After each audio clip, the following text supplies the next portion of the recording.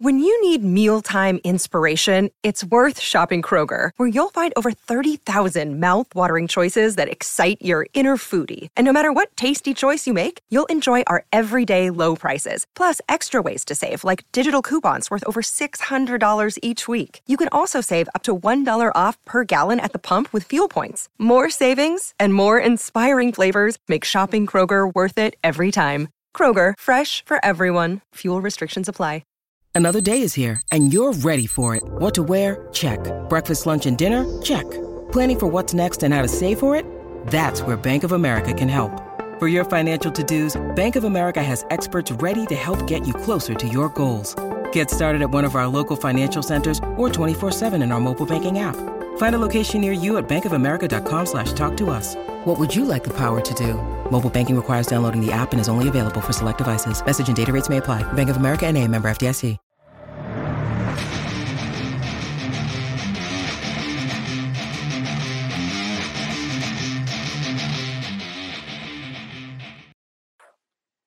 You're listening to the AZ Wildcats podcast, brought to you by DraftKings, America's #1 sportsbook app. Now, joined by everybody's favorite Arizona basketball color commentator, the great Ryan Hansen, the man who has dropped a three-pointer on Reggie Geary in the past. There isn't any footage to show it, but you know what? Reggie did confirm. And it was only once. We did confirm that as well. But when you put that against the best defensive player in school history, you hold on to that and you cherish that one, Rhino. Yeah, you cling to it with all hope possible, because I know I'll never score on him again. All right. There's not many times that I get accused of being pessimistic about Arizona basketball. I will say this. I was a little wrong about this year's team. I thought that losing Ben Mathurin, losing Christian Coloco, losing Dalen Terry, I thought the national rankings were about right at the time. I thought they were probably somewhere between 17 and 20. I did not see this. I've got to be totally honest with you. I did not see Arizona being right back in contention for a #1 seed. My question for you is this. How did this happen?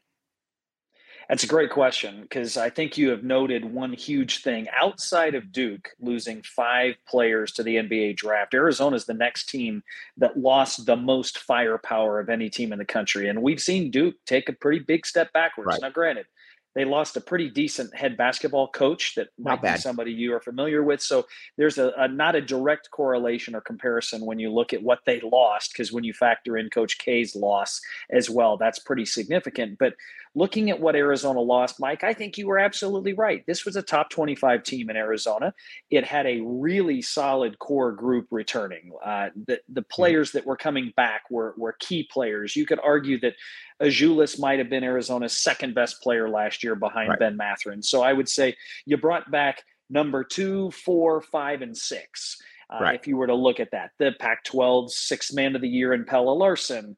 But who knew that Oumar Ballo would make the jump that he made? Who knew that Kerr Kriisa would become a better three-point threat? We all hoped Courtney Ramey would be who he is, but he's developed into a significant contributor. What I don't think we felt is the team chemistry, the cohesiveness, the production on the floor for the entire season. We would be sitting here now watching Arizona as a top 10 team in the net, which that is happening. Yep. They're creeping up in the net. The KenPom rankings, they keep getting better and better in all of the metrics there. And they're positioned themselves right now for probably a 2 seed in my estimation. A 1 seed is within reach. And so on February 8th, if you're within sight of a 1 seed, you're doing something right, which is a dramatic improvement. I didn't think Arizona would be in this strong of a position going into the season. And one thing I'll say, Rhino, is that the wins that this squad has right now stack up with absolutely any team in the country. You just go down the list. Tennessee, you saw that up close. You know how good they are. You've got UCLA. I don't care what anybody says. That's a top 10 team, in my opinion, right there, somewhere in there. You got Creighton. You got Indiana. You got San Diego State. These are all teams that are in the top 25 and are all going to be top 5 seeds. And at the end of the day, you got UCLA to still maybe get a win, but that's a pretty nice little list of wins right there, Rhino. It's a great list, and it's probably not going to be topped by too many teams. There may be some Big 12 teams that get more of those quality wins as the end of the year. Whoever goes and wins that conference tournament is probably going to rack up more wins. But I think you're right, especially out of conference. Probably not a team out there outside of Arizona and a handful of others that have that many wins. The challenge for Arizona at this point are the losses are not to a group of top teams, right? And I'll throw this one at you. Outside of being an Arizona fan in the month of February and the first 2 weeks of March, you better be a Washington State Cougar fan. Yes. If you want Arizona's metrics to make a significant change and you want that selection committee to sit in there the week before the actual selection Sunday and look at Arizona, you need Washington State, who is currently number 80 in the net. If Washington State could creep into the top 75, now you're talking quad 3 loss turns into a quad 2 loss. The win on the road turns into a quad 1 win instead of a quad 2 win. You need Washington State to play well down the stretch here, because if they don't, that will be a loss at home. Yes, any loss at home is not great, but that loss at home looks bad at present as a quad 3 loss to the selection committee. All right. Before we talk about Azuolas Tubelis, I want to talk about Four Peaks, the official brew of PHNX Sports. Now, let me tell you this. I've dubbed the U of A big man all year the Four Peaks. I don't care what anybody says. I know that Dylan and Henry aren't playing as much. Their value comes in practice. Just like the Four Peaks, the official brew, great brew. Check it out at the Phoenix location, or if you're in Tucson, you can come to our Tap and Bottle watch parties this week, February 11th, to watch Arizona take on Stanford. They will have Four Peaks there, downtown location at Tap and Bottle. Would love to see you down there. All right, let's talk Azuolas Tubelis right now, because going into the year, I thought 17 points, 8 rebounds. That's what I was looking for out of Zoo. And I thought that, I thought he was very capable of that. Rhino, this is one of those years. It's almost like when JT came back for his senior year, where it's like, okay, I'd love to see you really become a much better player. And it's not that you became a better player. It's that you became a National Player of the Year type, dude. That's what we're watching with Zoo. There's no doubt about it. And it's interesting you brought up Jason Terry. So let's talk about significant seasons in Arizona basketball, modern history, right? Mm-hmm. So to put this all in context, Zoo right now has 499 points. At his current pace, and I'm conservative with this, I think there's a minimum of 10 more games. I think you're looking at 2 in the Pac-12 conference tournament for sure. Mm-hmm. Just in case there's a Friday semifinal loss, and then the guaranteed NCAA tournament first round. So that 10 games left. At his current pace, he's going to get to 700 points. Right. I don't think we're going to see him drop off there. There are only 5 players that have over 704 points or more in a given season. Can I guess? Give me the breakdown, Mike. All right. So you got Khalid at 848. You got Damon his senior year. You've got Sean. You got DeAndre Ayton. And Jason Terry his senior year. No, Sean Elliott has 2 in there, 88 and 89, 735 and 743. You forgot Derek Williams. Oh, you were a little high, just a little high on JT and a little high on Damon. Not much. They were right there in the high 600s. But D. Will, 741 points. So I guess my point is this. When you think of from a point production standpoint, total points, contributions to the team, he's in hallowed ground. He's not going to catch Khalid. But it would not be crazy. I mean, I was conservative there. If they get to the Pac-12 title game, get to the Sweet 16 at his current pace, he could have the second best scoring output season in Arizona basketball history. Are we thinking that through? That's incredible what this guy's doing. And I put this out there on Twitter a while back, but and again, don't want to get greedy here because he's going to have a lot of options after the season. But I'm just saying, theoretically, if he were to come back, I don't think he can hit Sean because 25-55 is just so far out into this stratosphere. But right after that, you got Bob Elliott that maybe he could creep up on, but he would have a chance, Rhino, to really cement himself at the top of a lot of pretty impressive Arizona records. Only 2 players in Arizona history have scored more than 2,000 points, both last name Elliott. You mentioned both of those. So if Azuolas comes back, That is within reach, and that's incredible. And then when you couple that with his production on the glass, 9.5 rebounds is not going to land him in the top 10 best seasons of all time. Right. But when you couple that with points, I think that's incredible. He's going to be close on the rebounds. I think that he might get to 9 or 8 in total rebounds if he gets to that. Rebounds per game, not so much. But I think Zoo is incredible. And are you ready? I've got one more crazy stat for you. What do you got? In regards to season highs. At the current pace that I've kind of laid out there for Azuolas, he will end the season with the most made baskets in a single season in Arizona basketball history. DeAndre Ayton, 276 made field goals. Khalid, 276 made field goals. If Arizona just plays 10 games, which was my conservative estimate, DeAndre Ayton will finish with 277 made field goals at his current pace. So it's not just points, it's the most made baskets. This guy, and think about this, DeAndre Ayton dominated games, was dunking on fools. Khalid was dropping threes, breaking people down. Dropping 30 on the Fab Four. And right. Zoo's kind of done it quietly. You know what it is? You know what it is, Rhino? And that was going to be my next point. That 40-point game that he dropped, I remember when Damon dropped 45. I got to stay up late to watch that game. He was pulling a lot of those, and you were there. A lot of those, he's pulling up from 30 feet. What Zoo did, it looked so effortless. Everything, it looked like he could have scored 60 if they had really kept him in there and pushed it. It was remarkable how simple it seemed for him. Well, and you hit it.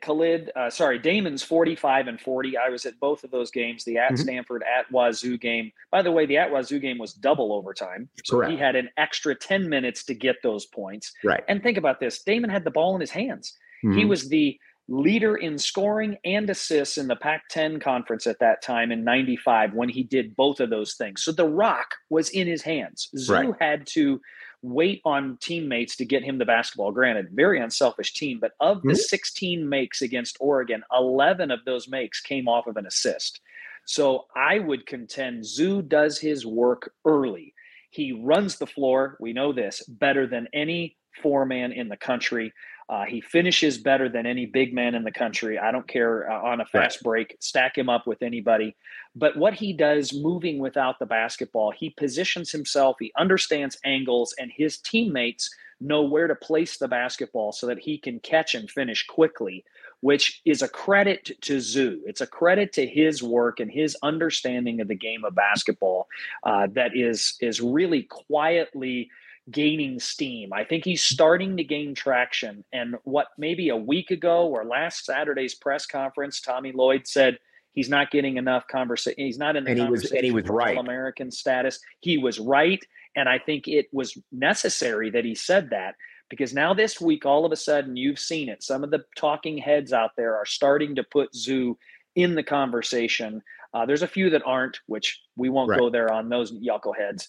But the guys that know what they're talking about, Zoo's in that conversation for All-American status. With you and I talked about this. That's hallowed ground. And you know the thing about it too, and this is where Arizona fans get frustrated. And you can comment on this, or you can just let me comment on it. But Arizona fans get frustrated. It's not that it's not necessarily attention. It's almost that there's like an ignoring of it. Perfect example. Derek Williams, you could easily make the case, was the best player in college basketball that year. He wasn't a first-team All-American. How does that happen? Salim Stoudemire's numbers his senior year were across the board better than J.J. Redick's, as Lute made a very, very good point of putting out there, was still a second-team guy. It seems that there's generally a when in doubt, well, we'll just throw Arizona on the second team. I watch a lot of college hoops. I know you watch a lot of college hoops. There's not 5 better players in college basketball than Azuolas Tubelis, and there's not 3 better front court players. I'm sorry. Yeah, no, I couldn't agree more. And when something that came out, and this guy sometimes loves Arizona, sometimes hates on Arizona, but Jeff Goodman came out with what I thought was a pretty good summary this week. You may have seen it. Yeah, I saw it. Pulled 30 of the top experts, according to him, his choice of 30 media members, and said, give me your All-Americans. And Zoo was squarely on that list. And I think it was 6 guys for 5 spots. Zach Edey from Purdue, hands down, I don't think there's any question. He is in the All-American candidate status and probably He's probably the national player of the year. Favorite, right? I mean, you look at his numbers, it would be hard to say Zoo no problem with that from a number, right? Jalen Wilson from Kansas, incredibly important to that team, has great numbers, does it differently than Zoo and Zach Edey. I have no problem with Jalen Wilson being on that list. Trayce Jackson-Davis, I have no problem with him being on the list as long as Azuolas Tubelis is on that list. I think if you start saying he should be on it and Zoo's off, then I've got a problem. Brandon Miller and Drew Timme, I think, are the other two. With Trayce Jackson-Davis, that's the exact, because we've seen them go against each other, and we've seen Zoo this season, and I've always felt that Big Ten hoops is pretty overrated, to be honest with you. That's a little pet peeve of mine. But I watch Azuolas, though, against the best. When he's gone against the best teams in the country, he's brought his best game out there. And I thought Tommy Lloyd made an interesting point before the year when he was talking about him, and going a little off script here. He said the thing with Azuolas is sometimes he thinks a little too much. They just need Azuolas to be able to act and be aggressive. And you watch it. He's very quick with his movements. Now, again, he'll take his time, but he's quick. And there's not a lot of room to kind of think about what am I going to do right here. He's just letting his natural basketball instincts take over. And that's why I think he's scoring so easily everywhere around the basket. Yeah, he's got fast twitch offensive reaction, right? So it's on the catch. And I talked about this a minute ago, right? His post-ups, he understands angles. He understands foot advantage. That was something Coach Olson talked a lot about in the post. It's not just what do you mean by that? Can you expand? What I mean foot advantage is you can get your body kind of around somebody to present yourself in the post for an easy pass. But if your feet as an offensive player are on top of the defender and you get an advantage where my right foot, let's say I'm posting up and the basket's here over my right shoulder. If my right foot is over the top of your right foot as a defender and you're behind me, I've got an advantage. That's really difficult for you to swing that foot around to try to cut me off to the basket. So Zoo posts up on that right block, gets the foot advantage, leading foot to the rim advantage over the top of the defender so that when he catches, he can just go right up with that left hand so quickly. His second jump after an offensive rebound is quick. He gets it. It's not just Zach Edey, catch it way above your head, come down, go back up, right? He's incredible at keeping the ball above his head. That's been taught in college basketball and basketball circles for years. But Zoo is so quick. He doesn't have to be right in front of the rim. And I agree with you. That separates him from some of the other guys that have to get their balance, start doing the shake and bake to make a basketball move. Right. Okay. Now, I want to get to the backcourt here in a second, but Game Time, the best sports ticketing app out there. Let's say you want to go watch the GOAT Brian Jeffries along with Ryan Hansen, and you're saying to yourself, I don't know how, and you can't, 621 Cats is closed, whatever the case may be. That's where you get Game Time. Game Time can get you 60% off many times last second. We've had many people on our post-game shows talk about it. Check out the show notes and the link in the description. Game Time. All right, Kerr Kriisa. And I've always felt this in basketball, and you've seen this up close. There are guys that truly want the ball, that truly want a shot in the last minute. Everybody says they want it, but there's a limited amount of guys that really want it. Miles Simon wanted that ball at the last second, to give you an example. Kerr Kriisa, to me, is always going to be cool in my book because I'll tell you what, he could be 2 of 11. Obviously, you don't want him to be 2 of 11. But I feel very comfortable with him taking a game-tying, game-winning shot down the stretch, no matter what he shot that day. He's got a very special knack, in my opinion, for that. Yeah, I don't disagree. There is absolutely a confidence that's unwavering with him that sometimes gets him into trouble, but more often than not, that swagger, that confidence not only helps himself, but it overflows to his teammates. And I think that's something over the last 2 years that has not been talked enough about is his energy, effort, and emotion.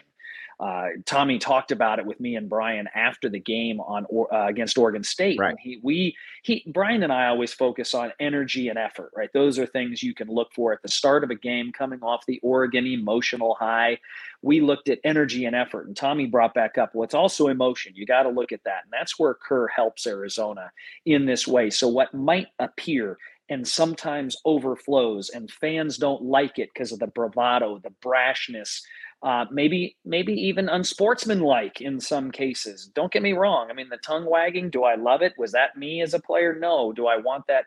Would I love Arizona and Lute Olson's program to, always be above board? Yeah, but sometimes having a player with an edge, having a player with, just absurd levels of confidence helps you in these games get up for games maybe that you weren't already ready for. And then at the end of games, having a guy who's willing to take the shot. It's not just having the ability to make it, but having the willingness to take it. Kerr has done that a number of times. And come NCAA tournament time, if I'm looking at Arizona, is Kerr Kriisa and Courtney Ramey the absolute very best backcourt in the country? Probably not. Not going to say that. Oumar Ballo and Tubelis, best big front court. I'm willing to go out on a limb for that.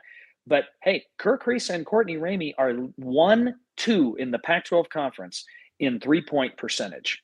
Mm-hmm. That is something people don't think about, talk about, know about. Arizona's leading the Pac-12 in 3-point shooting percentage. Right. So if you ask, what are the weaknesses of this team? Deep run in the tournament, guard play, 3-point shooting sometimes is the difference maker. Lots of times is the difference maker. Well, Arizona right now, percentages, they're sitting pretty good. I'm not saying it's foolproof or it's for sure. It's not. But it's better than you think. Yeah, it's not Damon and Khalid. It's not Bibby and Simon. It's not Jason Terry out there. Let's not get crazy here. But it's better than you think. I think it's a very good point, Mike. Okay, now let's talk Pelle Larsson a little bit here. Pella's an interesting case. First of all, I've been fortunate enough. He probably doesn't even remember it, but I saw Pella at Gentle Ben's probably 2 weeks ago. Nicest dude, nicest dude in the world. Awesome kid. What I do love about him, though, is the acknowledgement that maybe I'm just a little bit better off the bench. I don't care what it is. He's a great defender. Some guys are just wired a little bit differently. But I'll tell you what, though, Rhino. Pelle Larsson coming in at that under 16-minute timeout is the player that Tommy Lloyd was talking about before the season. I don't really care how it happens as long as he's playing his 28 to 30 minutes per game and playing the way that he's played since the move has been made. Yeah, that move was significant for lots of reasons. And one of them is Pelle better off the bench? I think probably so. But was the message of we need you coming off the bench, we need you to do A, B, and C. We need you to be aggressive. We need you to drive to the rim. We need you to stop trying to get fouled and trying to just score. Just be you. I think that message and the move to the bench was really what Pelle needed. So it's not necessarily do I think he's better off the bench or not? Because like you said, he's actually playing more minutes coming off the bench in the last 6 games. But the message was delivered. He is playing so much better for Arizona on both ends of the floor. And I really think it's those factors. By the way, he is encroaching on the consecutive free throw make record, which Salim Stoudemire, you get to that type of number. I think he's only 4 or 5 away from potentially breaking that. Hopefully you and I didn't just throw the media. I was going to say, hopefully we don't have those kind of powers, Rhino. Yeah, I doubt we do. We're pretty good. We're not that good. But if you look as Pelle's improvement, because of those last 6 games, you look at that 6-game run that Arizona's been on, defensive field goal percentage is better by 5 points. 3-point defensive field goal percentage is better by 4 percentage points. So it's Pelle's play, but it's also the overall team play. I think the rotations, the way Tommy is subbing is better suited for this team. He constricted the lineup to 7 men, and there's debate out there, right? Was that the right move? Long term, does that make sense? It's working. I mentioned it in the postgame that North Carolina rode their starting 5 to the national title game last year. It's not improbable. There's longer television timeouts during postseason, so you get more rest. Yes, could an injury happen? Kerr Kriisa twists an ankle in the postseason tournament. You need to go to the bench a little bit more. Adama Ball was ready. Well, I don't know necessarily if he won't be ready. I would love to think that those bench guys would play better here in the next couple of weeks as they get time. Maybe Tommy's going to use him. He said he's wanted to use him, but the proof's in the pudding. That 7-man rotation, and especially kind of utilizing Azuolas and Ballo together for segments, but then one big at a time, Arizona can match up with small ball pretty well. One thing Tommy Lloyd is very good about is calling his shots. And we're going to get to that in just a second. But first, Mountain Mike's Pizza, Oracle and Wetmore. You might say, Mike, who's Mountain Mike? It's not me. You can go to Oracle and Wetmore, check it out. Great pizza, great beers, great specials, great place to watch the game. Or if you're smart, watch the game, but have Rhino and Brian Jeffries in on your headset right there. Best place to do it. Check it out. Mountain Mike's Pizza. Okay. And check out show notes and link in the description. Kylan Boswell.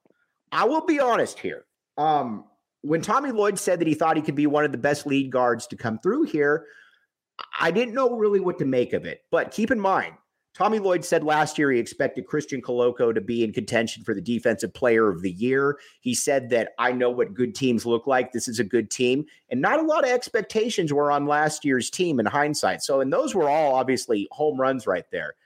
I see what he's talking about with Kylan Boswell. The more you watch him, the more you see. And again, I don't expect him to be Mike Bibby or Damon or anybody like that. But man, there's something special about him, though, from his feel to the game, the way that he energizes. He's a lot quicker than he looks out there, if that makes any sense, because he's got more of kind of a fullback type build. But man, he's been a breath of fresh air, Rhino, as he's gotten healthier and gotten more of a spot in the rotation. Well, I think you touched on a couple of the main factors, right? Foot healthy, physically transformed his body just in the last 6 months, if you look at that. And the injury didn't help him, but he kind of lost some of that baby fat. I do believe he's quicker off the bounce. I had some concerns about his ability in the early part of the season of truly breaking down elite level D1 defenders off the bounce. I think he has gotten quicker off the bounce. Love his vision. He's got a special knack for seeing the floor. And let's think back. Lead guard defenders. Arizona, we could argue, dating back modern history. Let's go all the way back to Steve Kerr. Mm-hmm. And let's say all those PGs, how many of those were great defenders? Reggie, and JT. Jason Terry. Yep, right? None of the rest of them wanted to defend. Mike Bibby, let's get the facts. He got a lot of steals, but he wasn't a great defender per se. Thank you for saying that, because somebody's going to come in and say, well, he led the team in steals in 97. What's wrong with you? I know the scouting report. The scouting report, when we played that year, he was always guarding the worst perimeter player. Mm-hmm. Always. Right. He was being stashed. He was being hidden as a freshman. Got better on-ball defender as the years went on, but a lot of his steals came because Bennett Davison was a terror in the post. Jason Terry was wicked on the wing. Mike D could help off the wing, right? Exactly. So you put Mike D on Jacques Vaughn. You didn't put Mike Bibby on Jacques Vaughn. Right. So I guess my point is Kylan Boswell's ability to see the floor offensively, but he is an absolute pest defensively. I think, prediction here, I think in the postseason, either the Pac-12 tournament or the NCAA tournament, Kylan Boswell could be a difference maker on the defensive end against a really good guard in some big moments. I think he's going to come up with either a steal, a deflection, or just kind of slowing somebody down who's going off on us, and we just need somebody to stop him or contain him. I think Kylan Boswell is going to have one of those games. I'm also as intrigued by him, though, being able to go against physical guards on the offensive side. Everybody remembers Houston last year, and last year's team was fantastic. Obviously, I'm not saying that, but Arizona didn't really have a guy like that at the guard position, the small guard position right there, that was quicker, that was physical, like Kylan Boswell. I think he's a nice little addition if you do end up playing a team like or a Houston or an Alabama, a team like that with quick physical guards. I agree. His toughness, his size, his build, he doesn't mind contact. I think, in fact, he looks for it when he's handling the basketball and uses it to his advantage to clear space. Arizona needs some strength there. Kerr Kriisa, love him, or what? I mean, what is he, 182 pounds soaking wet? Not a next-level athlete. A tough dude, but not a next-level athlete type. Yeah, for sure. Don't lose sight of the toughness. Don't equate size and physique to toughness. But you're right, just on the physicality and his ability to play in getting into the lane and being able to take a knock. I think we've seen Kylan improve there, where he can get to the lane. He can be in the middle of the interior and be a little ping pong ball and not get knocked around too much. So I think that's important. The other byproduct that could potentially help Arizona is Kylan running the point, Kerr Kriisa setting up for shots. And he doesn't have to work so hard to get his own shot. He can be the benefactor of someone else creating offense. And I don't want to say he's going to become a spot up two guard for Arizona, but he could be that off guard that's able to knock shots down when you absolutely have to have it. I think that's maybe a little bit, and just a guess, I don't have the insight that you do, but I think that could be a little bit of a preview to next season as well. Put Kerr Kriisa off the ball a little bit, because I believe Kylan Boswell, one way or the other, starting next year. I mean, I don't know how. It's going to be hard to keep his minutes down, right? I just, his development from this year to next year, I think, is going to be seismic. Yeah, and then Kerr Kriisa, as we know, you get him more set looks, you take a little bit of the pressure off him. Maybe you really see that form where he's hitting low 40%, something like that from three. Now, let me ask you this. What is, because you're at practice a lot, what has surprised you, or what something about Tommy Lloyd that you're like, wow, that's really impressive, or that's something that's really grown on you? Has there been something like that? Yeah, and I would say it started, the first time I saw it was in the preparation for Michigan last year in Las Vegas. So Arizona beats Wichita State. We go to, can't remember which high school, but there was, the team and me pretty much at the game. Brian Jeffries had called the ASU football game was coming up, right? So he's getting over one of those days for Brian. I was fortunate enough to call the game with the great Ryan Radke, Westwood Ones. Tucson claims guy. Ryan Radke.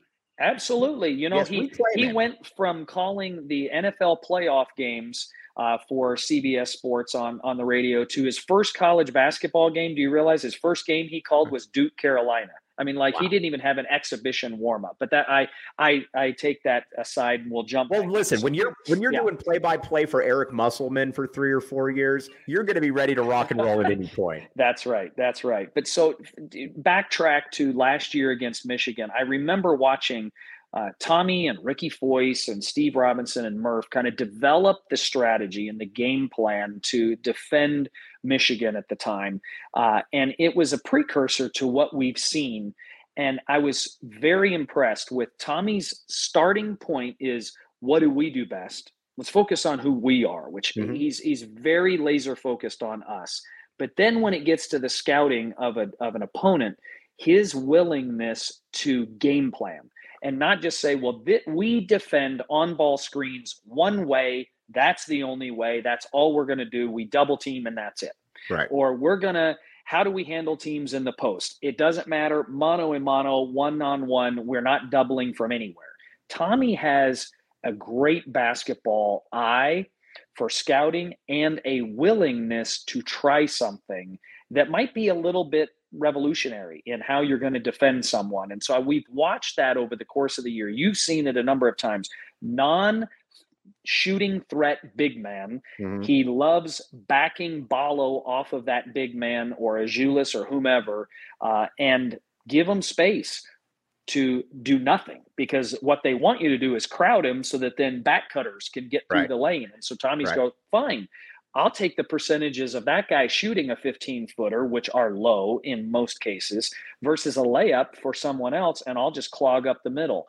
Not that that's the first time I've ever seen that in college basketball, but that's an example of Tommy looking at the other team, their personnel, their best plays, and one of a gazillion examples where he's willing to do something unique, and he's willing and able to teach it to a team to execute in like 24 to 48 hours. All right. I've got a campaign that I'm starting right now that I'm going to get. I want to see if Rhino will hop on here in just a second. But last read, More Furniture, morfurniture.com. Check it out. They got great furniture. They've redone the entire studios for PHNX. Great stuff. If you're tall like Umar Ballo, they have stuff for you. If you're small like me, they have stuff for me. Check it out. Great prices. More Furniture, morfurniture.com. All right. I believe when you look up at when you look up at the top of McHale, when you see the jerseys that are up there, not dismissing anybody up there, they all deserve to be up there. To me, Damon Stoudemire needs to be up there in there. And I'll give you, here's my case. Point guard yes, I know that Steve Kerr was the first one that started it. In my opinion, though, Damon was the one that made it sexy. Damon was the one that kids in the playground grew up wanting to be. Damon was the one with jerseys in movies. He was kind of your West Coast Allen Iverson in a weird way. He transcended. When I think of point guard you could make the case, do you like Bibby, like JT, like Damon? Damon will always be the first one that comes to my mind, though, because of that trend that he set. And let's see if Rhino's got this. There's been 6 consensus first-team AP All-Americans in school history. Can you name the 6? Well, Elliott, Bibby, Simon, JT, and I think DeAndre Ayton. And then, who did I miss? Damon Stoudemire. Exactly. Right. So you've hit on the right guy there. What's interesting when you get to recognitions, either Ring of Honor, and awesome to see that Arizona has expanded that and got Al Fleming and Ernie McRae in the Ring of Honor. I think that's a tremendous tribute and tip of the hat to yesteryear and the recognition that Arizona basketball has had some greatness pre-Lute era, which I think is lost on many of us in our generation and younger that don't know those things. It's the job of the school to bring that back up. When you look at the justification for the jerseys that are hanging currently, I don't want to say that there is some that are more important or more statistically sound than others, but freshman of the year nationally, okay, that's pretty good. National player of the year, hands down. Sean Elliott and Jason Terry, that makes sense. But freshman of the year, Mike Bibby, okay, that may not resonate as much as player of the year. 6 foot and under player of the year, Jason Gardner. That now you're getting to a much smaller group of people, and I want to take nothing away from Jason Gardner. Nothing. This is not a knock on him, but when I think of jerseys, Ring of Honor, I like where you're going with this, because you have to look at impact on the program. And impact doesn't always come in stats, doesn't always come in recognition, because we know the Pac-12, the Pac-10 doesn't get the recognition it deserves.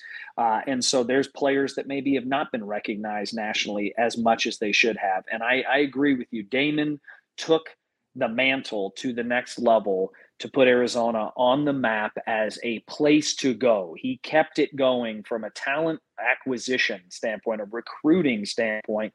What he did in an Arizona uniform was as impactful as any player we've ever had. Well, right. And I think the qualifications to me, and again, I've talked with Dave Hickey for a lot of times off this. We text all the time. And so he knows, and I've had him on last week and I told him all this, so I'm not speaking out of turn. But to me, the qualifications are archaic, to be honest with you. I believe that they were somewhat put in there, and this is just a guess, but I believe they were somewhat put in there at the time to keep maybe somebody out that had a falling out with the university at the time, which has been mended.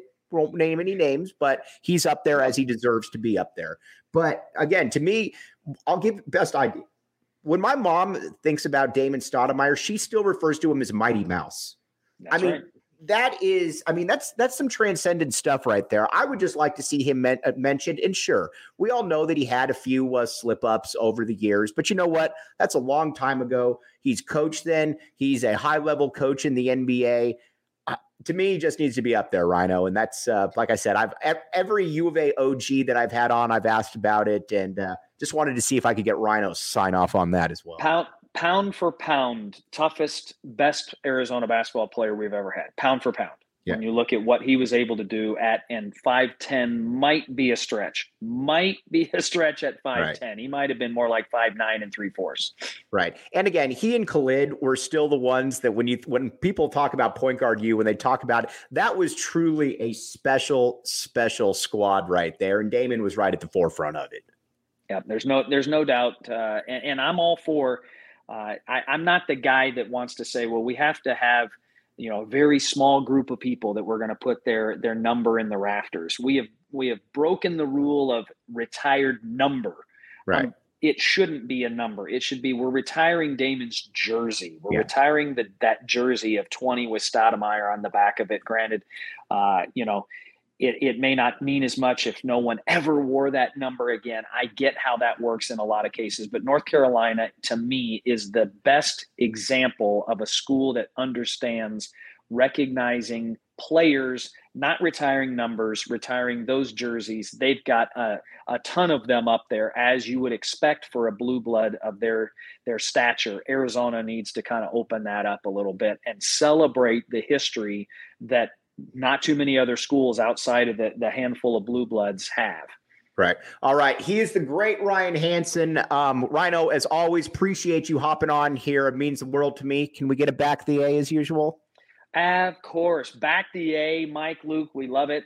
You're one of the ardent supporters of Arizona basketball. And I love it because you and I, we can go toe-to-toe on some of that basketball history, and I love that about you. I'll be honest with you. There's no guest that I have on besides you and Brian Jeffries that I get more excited about. So, as always, my man, I appreciate you, bro. All right. Back the A. He's Ryan Hansen, back the A. You've been listening to the AZ Wildcats podcast.